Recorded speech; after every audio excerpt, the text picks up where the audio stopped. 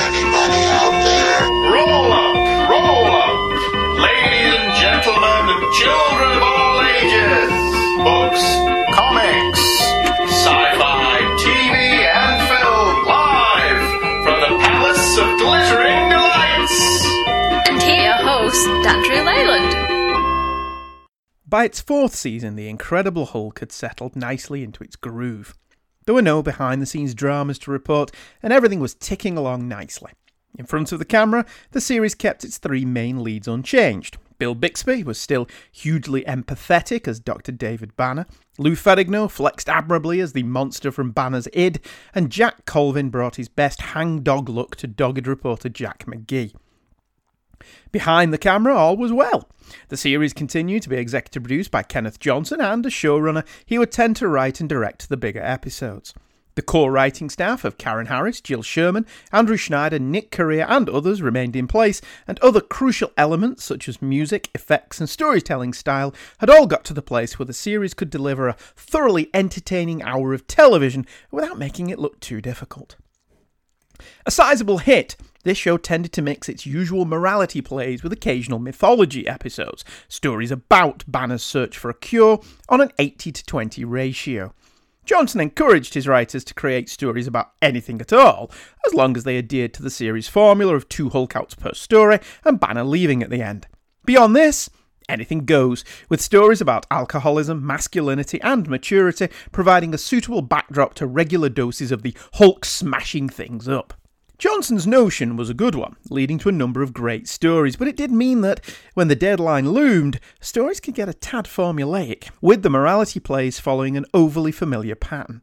Banner would normally wander into a town, or already be there when the episode opens. He would befriend or be befriended by somebody with some emotional problem and a physical problem, allowing both sides of his Jekyll and Hyde persona to get involved before being forced to move on at the end to evade the tenacious Jack McGee.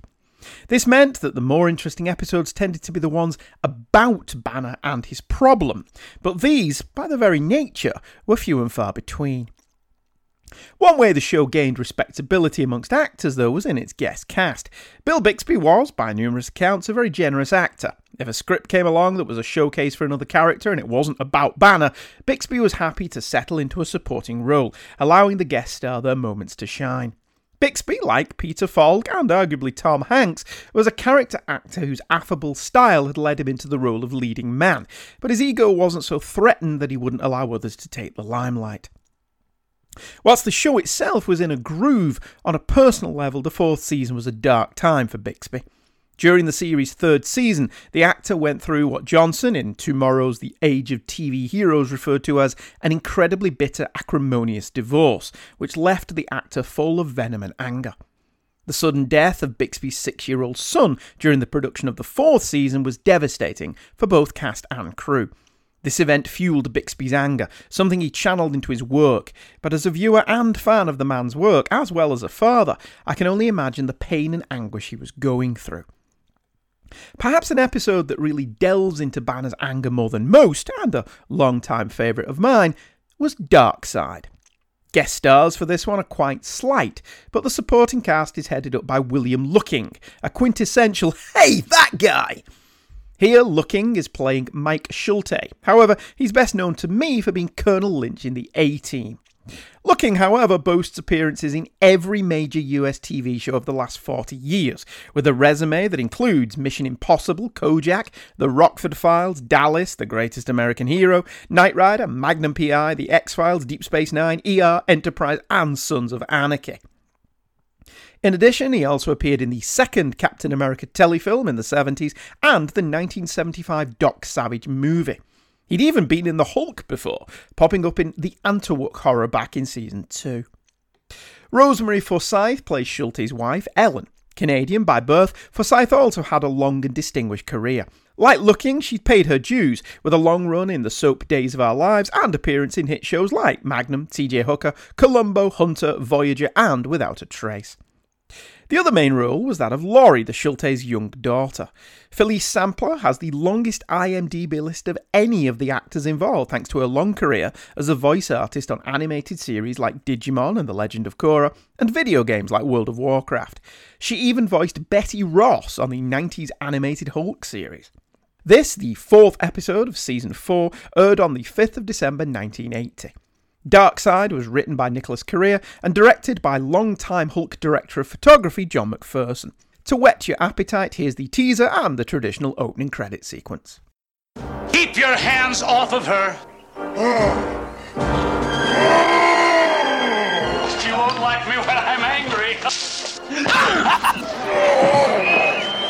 You've always tried so hard. It's the creature. You don't want him released. I can.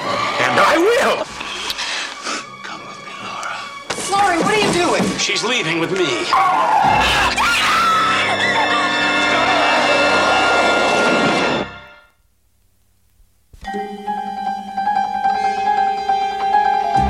Dr. David Banner, physician, scientist, searching for a way to tap into the hidden strengths that all humans have. Then an accidental overdose of gamma radiation alters his body chemistry. And now when David Banner grows angry or outraged, a startling metamorphosis occurs.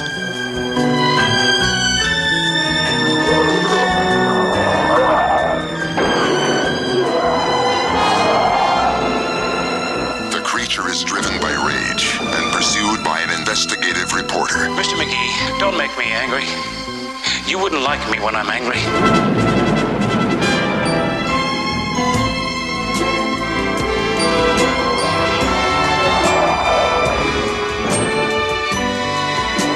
The creature is wanted for a murder he didn't commit. David Banner is believed to be dead, and he must let the world think that he is dead until he can find a way to control the raging spirit that dwells within him. The episode opens in an unusual place for Banner. As a rule, he normally chooses to live apart from humanity, constantly afraid his monstrous alter ego will wreak havoc on people and property. But here, Banner is living as a boarder in a respectable family home. Of course, all is not as it seems, as David is apparently here because the family patriarch is a sailor and away a lot, so the lady of the house took David in as a way of making a bit more money. David is also up to something. He's acting all shady-like at his day job at Devlin Chemicals, and he's kitted out his room at the Schultes' house with science stuff, making it look very much like a mad scientist's lab. I'd be a tad worried about this if I were the Schultes. They don't seem worried, of course, because David is a lovely man who doesn't seem overly embarrassed that Laurie, the 18-year-old daughter, has a mad crush on him. The Schultes, however, have a minor family crisis. Mike is away a lot and has just returned from 10 months at sea after only being at home for 1 month from a prior job. It's easy to read between the lines here and ascertain that Laurie is missing a father figure, but also starting to develop feelings for this kind boarder who is nice to her and, more importantly, there for her. Mike is a bit of a blowhard with a complex about this bloke who's just muscled in and got his feet under the table in his family home. This is understandable, I suppose. It's not like Mike's a bad guy, he's just, rather old-fashioned in his ways. He's also none too impressed when he spots the furtive glances tossed David's way over the dinner table from his young daughter. In true David fashion, and in keeping with all Marvel Comics heroes, David is far too wrapped up in his own problems to even notice what's going on under his nose. See, David has found a potential way to control his problem. Here's a clip. Control of the creature, I believe, can now be concentrated in one area, the primitive, aggressive right side of the brain. By suppressing activity in this quadrant, I can hopefully build the left side's intellectual dominance and prevent further seizures. Utilizing the carotid arterial pathway, I hope to saturate the right side target area before any of the drug reaches the left side brain.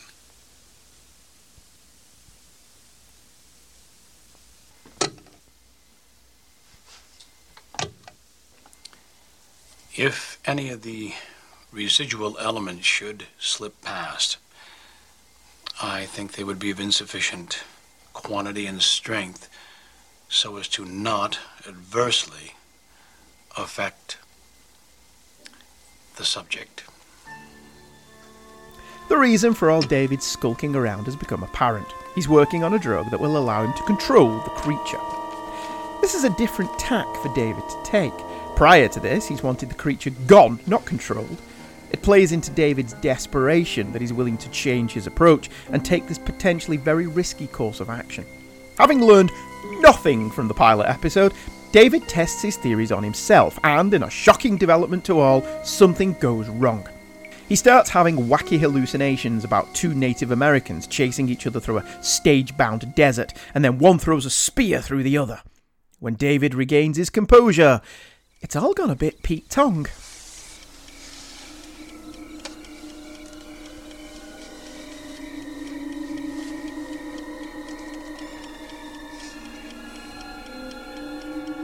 A mistake?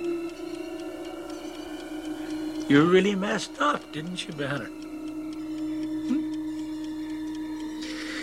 You've always tried so hard to suppress the creature. You don't want him released. Well, I do. And I can. And I will! The sound design in the clip you just heard was excellent, with the ticking clock increasing in volume as David undergoes his savage meltdown, and the minimalist score contributing greatly to the atmosphere. The lighting is also very dark, David being illuminated by just a few small wall lights. David goes a tad cliched at this point, eating a chicken leg like a caveman, necking a bottle of bourbon and then flirting outrageously with Laurie. He even insists on calling her Laura, which he says is a woman's name, not a girl's name. I don't know if this was uppermost in the producers' minds, but Laura was David's wife's name, so there could be some deep psychological reason David insists on calling Laurie Laura. Fortunately, Mike finds David and Laurie in the kitchen before it can go too far, and he intervenes. But when he tells David to be out within the week, David threatens the man, telling him to never touch him again. Bixby is great here, and it's a large shock to see the normally quiet and reserved David Banner's gentle face contorted in anger and resentment. It's really quite something. It's scarier than the Hulk ever was. The next day, David calls in sick to work to try and reverse the effects, only to have the receptionist ask him out. David Banner, lady killer. Although not completely oblivious to her amorous leanings, David nevertheless just asks her to make a note that he's going to be off sick for the day, and then locks himself in his room, where he works tirelessly to combat the effects. Tests of my blood show that the experimental serum has interacted negatively with my brain's natural catecholamines. The result is a new hybrid enzyme, hereafter referred to as Enzyme 7. Instead of suppressing aggressive tendencies, Enzyme 7 has a reverse effect. It releases primal, even violent impulses. There's a twofold danger to the effects of Enzyme 7. I'm more likely to undergo metamorphosis, and the creature will reflect a different and highly aggressive personality. I believe that another injection utilizing a strong Prolixin amino compound will reverse the effects of the experiment. However, I must get Prolixin in very soon. Enzyme 7 continues to be produced, and its effects will most likely return, perhaps for a longer period of time. Perhaps permanently. I have no idea if all the science stuff that David just spouted has any base in reality, but, it sounds plausible. After Laurie throws herself at David again, he has another relapse, and heads out to the club the receptionist mentioned earlier, the Swing Time. From the name, I think we can assume exactly what kind of club this is. David hits on the receptionist, which pisses off her boyfriend. Now, if I were her boyfriend, I'd be more pissed off that earlier on she asked David out to dinner. But, I'm not, so... Uncharacteristically, David is cruising for a fight, leading to the single funniest line in the history of the show. Hey man, this lady's with me. I doubt that her taste is that bad. Touch me again, I'm gonna get angry. Sucker puncher. I'll break you in a little. Hey, Don't like me when I'm angry.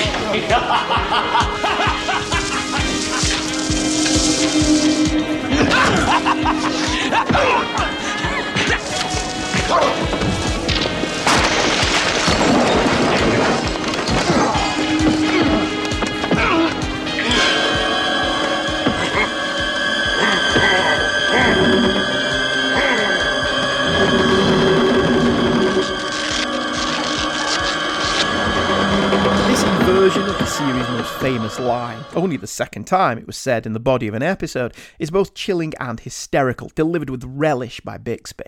This is a David who wants to be angry, who's looking forward to reveling in the Hulk's power. Let's also pause here to give praise to Ferrigno. This Hulk is a lot more bestial, more savage, more terrifying than he's played before. Ferrigno's Hulk was characterised by an almost childlike innocence and naivete, none of which is present here. The Hulk tears the club apart, almost killing the object of his ire. His appearance is different as well.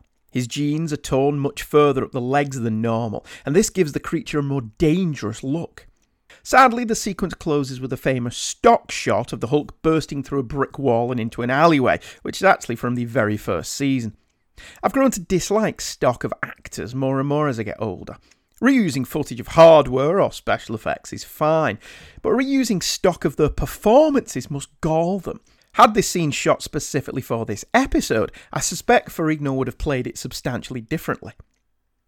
The first Hulk out is expertly done though, playing into the script well and not feeling like an afterthought like some of the Hulk outs did.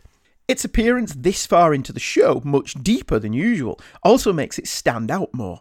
We've seen David grow steadily more unhinged, and this has increased our desire to see the Hulk and what this backfired experiment has done to him.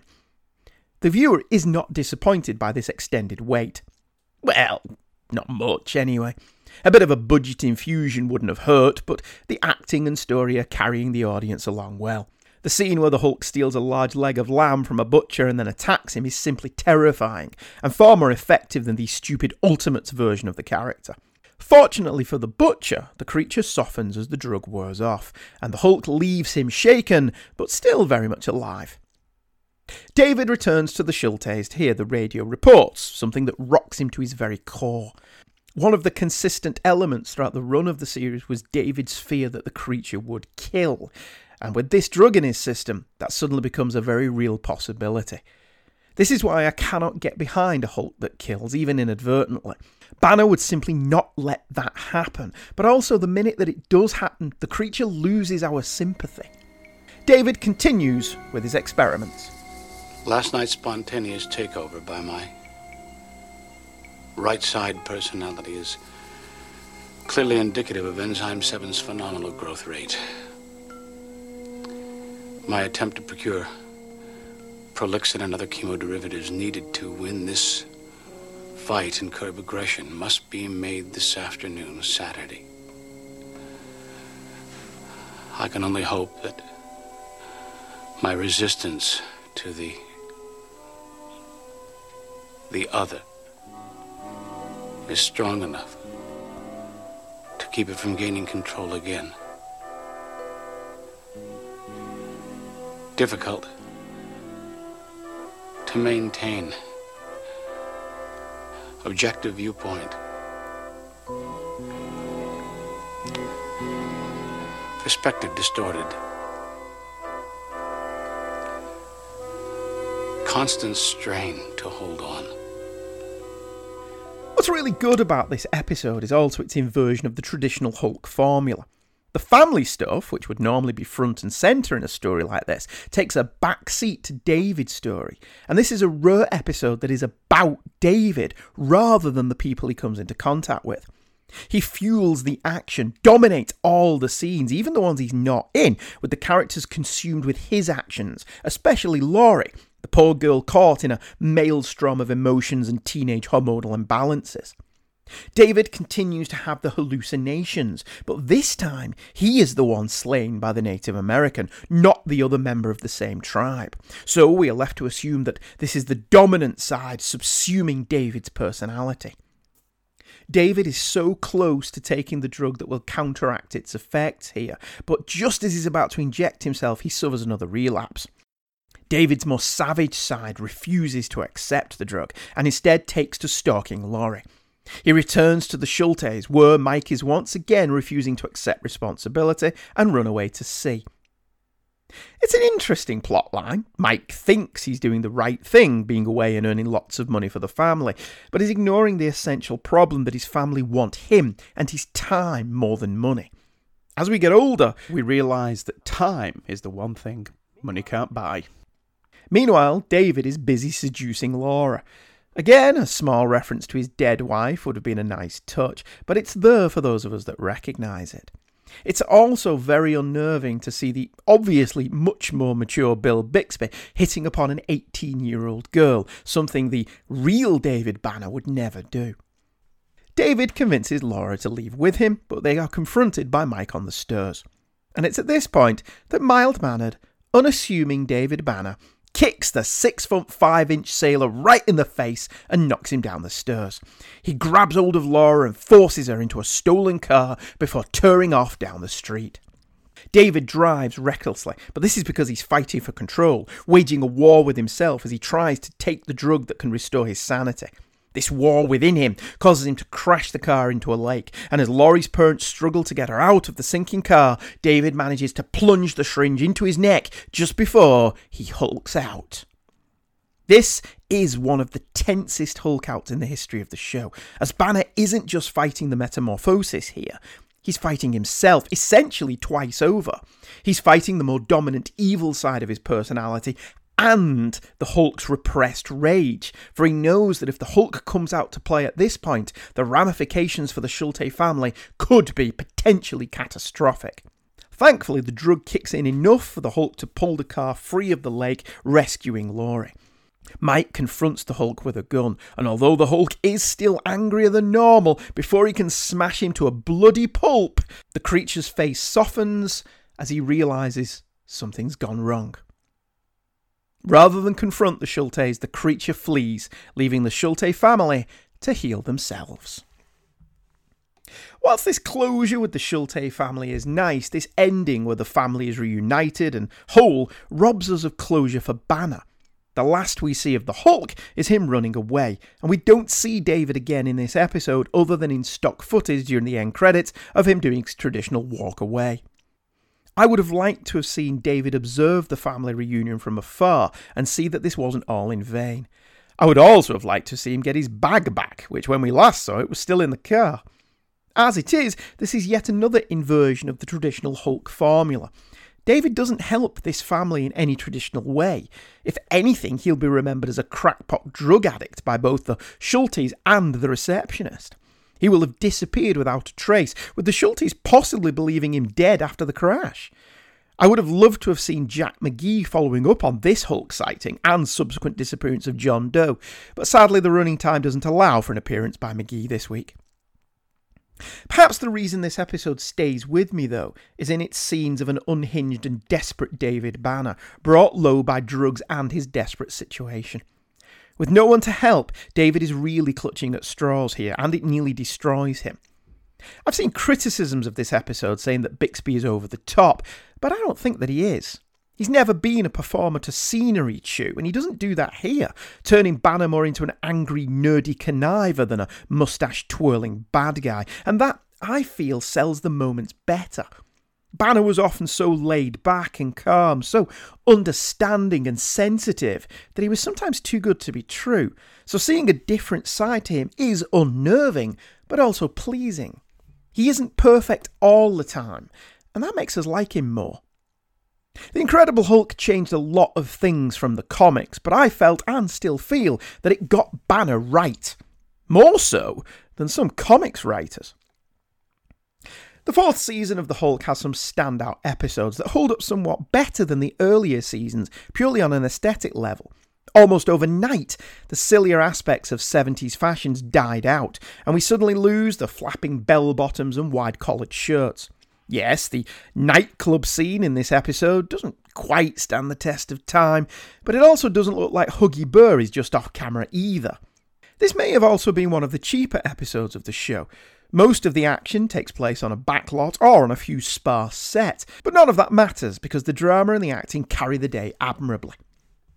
Bill Bixby sadly passed away of complications due to prostate cancer on November 21st, 1993, aged only 59. The more I read about Bixby, the more I feel for the guy. Art often imitates life, and if there's a line in this show that sums up that bizarre intermingling, it's from the episode Equinox, where a cornered and masked Banner tells Jack McGee, "Mr. McGee, mine is not a happy life." Still, Bixby went down fighting, refusing to go quietly. In his final interview on news magazine show Entertainment Tonight, his final words were, "Be good to yourselves, because if you're good to yourself, you're going to be kind to everybody else." Dr. Banner would often tell the people he met, "You be good to yourself, my friend," a sentiment Bixby himself seemed to share. My memories of Bixby remain positive ones. For me, he's forever David Banner, stalwart and true, honourable and loyal, but with a touch of melancholy about him. I like to think he's still out there somewhere, wandering the loneliest highways in America, his brown bag over his shoulder, accompanied by the saddest theme in TV history, his thumb outstretched for a lift he'll never get, endlessly searching for a cure he'll never find.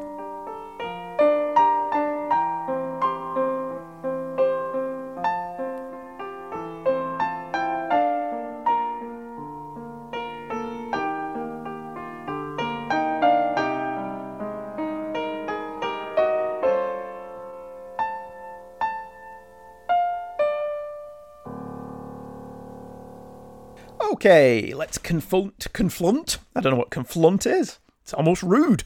Let's confront the email bag. Our first email tonight, today, tomorrow, and always is Saturday Morning Animation Station from Luke Giaconetti. Hello, Luke. Andy. Listened to your Palace episode covering some 80s cartoons over the weekend and was compelled to write in and share some thoughts. A little background. As I've mentioned, both in our correspondence and on my own show, my father was an early VHS adopter, and thus we had many kids' shows taped off over-the-air broadcasts to re-watch. As such, both Spider-Man and His Amazing Friends and Dungeons & Dragons were a show which my brother and I watched a lot on tape as kids, and I still have affection for and fond memories of them. As for Battle of the Planets, that was before my time. I know the show now, in retrospect, but don't have any memories of it airing in syndication when I was a kid in Lower New York. The Japanese import I mainly remember was Voltron, although I do remember Robotech being aired as well, even if I don't have any memories of watching it, until it was syndicated on the Sci-Fi Channel in the 90s. The character design of Dungeons & Dragons to me is the most memorable. All of the characters are unique and different, and quite memorable. They really look like a varied sort of group you would get where everyone rolls up to their own character for D&D. Plenty of enemies and monsters as well, Venger, of course, but I have always liked that Tiamat, legendary five-headed dragon of D&D lore, is a recurring menace to both sides. The magical artifacts that the heroes wield are also nice, and make sense given the setting, as both mundane and magical equipment are central aspects of the game.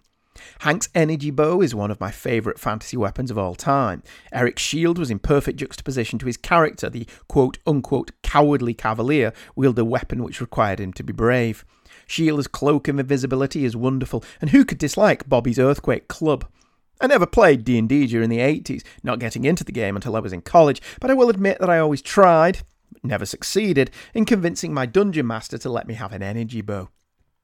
Spider-Man and His Amazing Friends, along with 1982's The Incredible Hulk, as the two were typically paired together into an hour-long block, at least in my television market, was, in a very real sense, my gateway to the Marvel Universe. True, the series did not really examine the secret identities of Peter, Angelica and Bobby beyond the shallowest of surfaces, but the breadth and width of the universe which the show presented made me aware of Marvel long before I was reading comics. Episodes featuring Iron Man, Captain America, Thor, the X-Men, Sunfire, Magneto, Doctor Doom, Green Goblin, Doctor Strange, Namor, Dracula, Juggernaut, Kingpin, Chameleon, Loki, Sandman, Mordred, Red Skull, Scorpion, I could go on, really gave me an appreciation for the fact that Marvel Comics was this sprawling epic landscape, filled with more characters and concepts than I could fathom. And Stan Lee's narration made such an impact on me that to this day when I read any Marvel Silver Age, even early Bronze Age comics, the narration boxes are done by Stan Lee in my mind. Additionally, I do need to make note of the wonderfully bizarre voice given to Beetle from the origin of the Spider-Friends, played by Christopher Latta, a venerable and prolific voice actor, best known as Cobra Commander and Starscream. A buzzing, distorted, staccato electronic voice which has stuck with me for 30 plus years as the voice of the Beetle. Much better than that from the 1994-95 Iron Man series, where he was actually given a Liverpool accent. Tish, what's wrong with the Beetle being a Scouser? That's perfectly valid. Luke continues, the show also created a couple of lines which over the years have become constant refrains between my brother and I. Firstly, from the X-Men adventure, Spidey says to Storm, asking her to shoot a lightning bolt up a conducting cable. As they say in department stores, charge it, lady. Secondly, from the Transylvania Connection, as Iceman tries to keep the Frankenstein monster and Dracula's werewolf bodyguard out of a room. Whatever you're doing, make it fast. These guys are making Swiss cheese out of this floor. These may not mean anything to anyone else, but they're a big deal to me. Anyway, I've waffled long enough, so I will sign off. Thank you for the quick stroll down memory lane in the form of some cartoons from childhood. Looking forward to whatever else is coming down the pike from the Palace. Thank you, Lou. That was quite interesting. I don't remember off the top of my head. I'd have to research it, but I'm pretty sure the Hulk cartoon aired on ITV to Spider-Man and His Amazing Friends aired on the BBC, so we got them on different channels, I think. Unless I'm misremembering something there, but yeah, you never know. Thank you for emailing in. Animation Celebration is next from Chris Franklin. Hello, Andy. Hello, Christopher. I thoroughly enjoyed your animation episode, having fond memories of all those shows. Admittedly, Battle of the Planets aired here when I was a preschooler, so I don't recall much about actually watching it, other than liking the bird-themed suit and thinking the bad guy looked like Batman with lipstick. I know it was redubbed and re-aired here in the US in the 90s as G-Force, but I didn't catch much of it then either. Dungeons & Dragons was a fun show, and it did seem to skew older than most Saturday morning fare. Heck, all of Marvel Productions did. Compared to the usual Hanna-Barbera or Filmation output, they had an edgier, slightly anime feel. Nowadays, I can't see a whole lot of difference between the studio's work as far as maturity, but it sure seemed like that way back then. I do think D&D could have benefited from an actual final episode. Just have a cartoon actually end would have been unique and epic, and the type of thing that would have really made this show unique, but alas, it wasn't meant to be. Of course, I watched Spider-Man and His Amazing Friends religiously, although I do recall our local NBC station preempted it a lot for sports, since it aired later in the morning in its later seasons. So I think there are several episodes I still have never seen. Firestar was a welcome addition to the show, and her simple, non-detailed bodysuit certainly appealed to me as a boy, even though I didn't know why. Apparently, the animators were told to tone down her proportions as the show went along. Of course, they were saddled with Ms. Lion, but it was part of animation law that every show had to have an annoying animal or impish sidekick character back then. I blame Filmation. Did you get the 80s solo Spidey series there as well? I actually preferred that to Amazing Friends. It was stripped in with the 60s Spidey reruns in our area, and I know you didn't get any Super Friends, which just seems cruel and unusual punishment. Love the episode. More, please. Chris, well, more came your way, so I hope you enjoyed them. We did get the solo 80s Spider-Man cartoon, but it was... I don't remember it getting a proper airing. I could be misremembering this, because it is like 30-odd years ago, but I remember it just showing up randomly with episodes of Amazing Friends. So all of a sudden you'd get an episode that was just Spider-Man on his own. And that's how I remember it being screened. I don't remember it getting a proper airing. I certainly don't remember seeing it consecutively. And I don't remember it getting any kind of rerun. It is available on DVD as Spider-Man 5000 for some reason. But those DVDs are now long out of print and are quite expensive, which is a shame. Because somebody mentioned it to me on Facebook. Or Twitter, I forget which. And I immediately thought, oh, I wouldn't mind checking that out, because I thought they'd be dirt cheap DVDs. Imagine my surprise when I found out that and the 90s animated series, which I do have, are now selling for silly money. Because as far as I can ascertain, the 90s series did not get a release in America either. So I don't know whether we were the only territory to get it. But I know we got it. Unfortunately, I bought it before it went stupid. But if anyone sees those Spider-Man 5000 DVDs and knocking around for dirt cheap, let me know. Because I wouldn't mind seeing that solo show and seeing what I think of it. Anyway, that's it for this time. That's the email sack empty. Thank you very much to Luke and Chris for emailing in for this particular episode. Next time, it's the 100th episode of Palace of Glittering Delights. And I will be yakking all over the original Star Trek pilot, The Cage. Remember, you can pop by the Two True Freaks page, buy your shit through Amazon through our link, we get the kickback, you know the drill. Email me on heykidscomics@virginmedia.com if you want to drop me a line about anything here on the Palace, or anything at all, really. And remember, you be good to yourself, my friends. Goodbye.